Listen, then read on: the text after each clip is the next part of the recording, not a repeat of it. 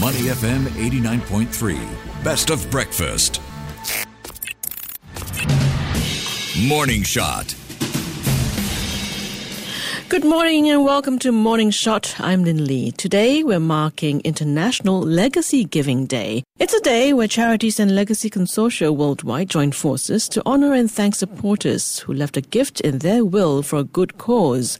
Well, in the same spirit, just ahead of today, a new charity called Asia Community Foundation was launched right here in Singapore. With Asia's philanthropic community growing, the foundation is aiming to act as a bridge to smoothen capital flows between donors and those who need the money, as well as to promote charitable giving by those with very deep pockets in the region. For more insights, we're joined by Lawrence Lien, co-founder and acting CEO of the Asia Community Foundation. Welcome to the show, Lawrence. Very good morning to you. Hi, Lynn. Good morning. First off, let's talk about your experience in this space. The Lien family has been a champion of social causes and philanthropy for decades now.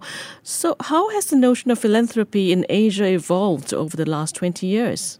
Well, in Singapore and Asia, there's been a steady growth in donations. There's been an interest also not just in traditional checkbook giving, but in strategic philanthropy. Philanthropy is a bit different from charity. It is looking to really make a difference, to be impactful, to solve the most pressing social and environmental issues in our midst. And it's also more global, and it's going beyond traditional areas like education and health to areas like climate change. But I think it's been too slow. A lot of money is left on the table in the sense that people want to give, but they're not doing it because finding the right opportunities is not easy. There's also no hurry, unlike other things that we do. If you don't give this year, nobody is going to ask you why or why not.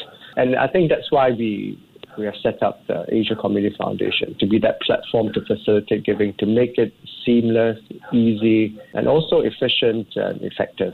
Could you explain why you'll be focusing on impact areas like equity and education, earth stewardship, and sustainable livelihoods? We can actually work on any area because we work with donors' interests. But Asia is very big and there's many social and environmental issues. So we cannot immediately be an expert in everything. So we choose a few areas like education and sustainable livelihoods because they are the most popular among donors. And we've chosen climate change and earth stewardship because I think that's the fastest growing area, and it's also tackling one of the most difficult issues that we really have to deal with quickly rather than in the future.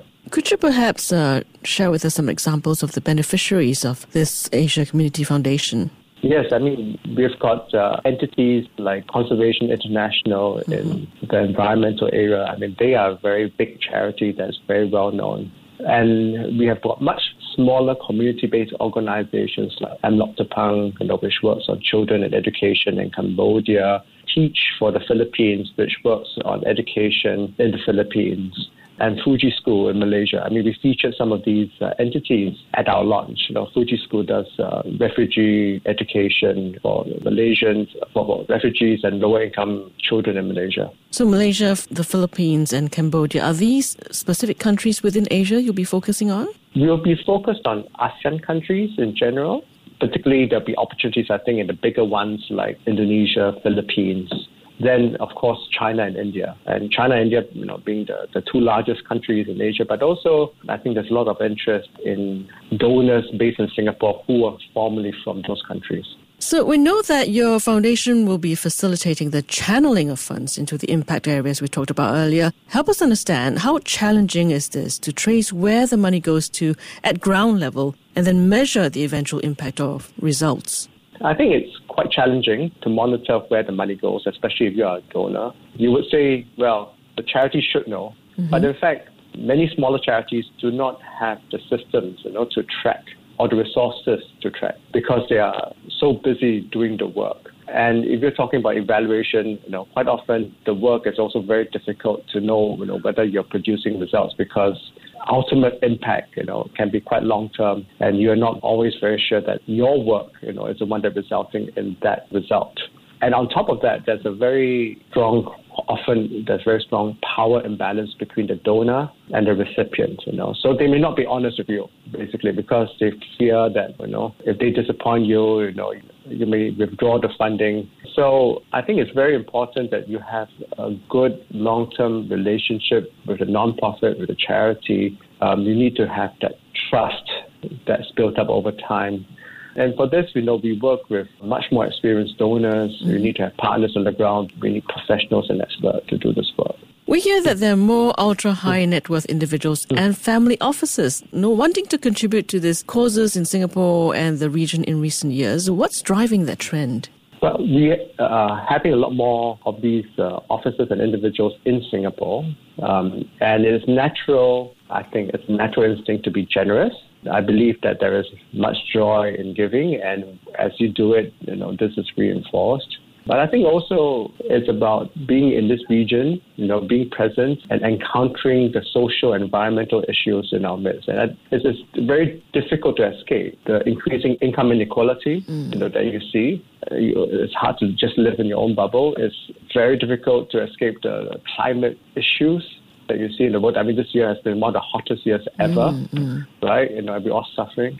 And when people start doing, you also feel, I think, the peer pressure, to do, right? Rather than doing it, and you look at your own reputation as a business person, as you feel that you need to follow as well. And I think finally, all these families, the patriarchs, matriarchs, they're getting older. They think about legacy. They're thinking about transmitting family values to their children, to their grandchildren. They feel, I mean, maybe this, giving, being philanthropic is one of the values that they do want to pass on.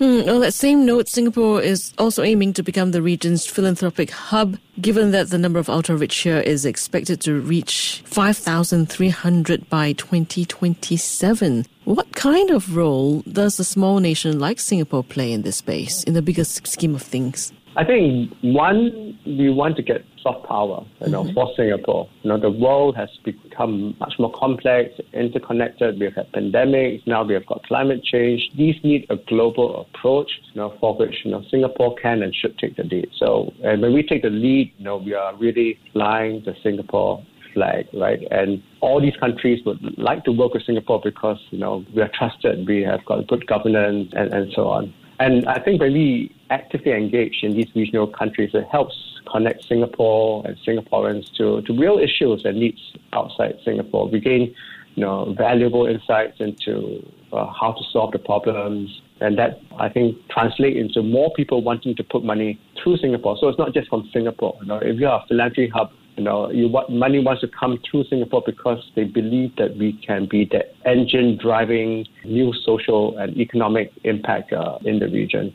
And I think Singapore is really well positioned for success. We are the wealth management hub. We are the trusted hub. We have got diversity, global linkages, that conducive environment that can attract talented professionals to do this work. So I think Singapore really, truly can be the philanthropy hub for Asia. So to our listeners out there, if you're interested to contribute, do connect with Lawrence or look up Asia Community Foundation, which was just launched right here in Singapore. Thank you very much, Lawrence, for your time and insights today. Thank you, Lynn. We've been speaking with Lawrence Lien, co-founder and acting CEO of the Asia Community Foundation. Stay with Money FM 89.3.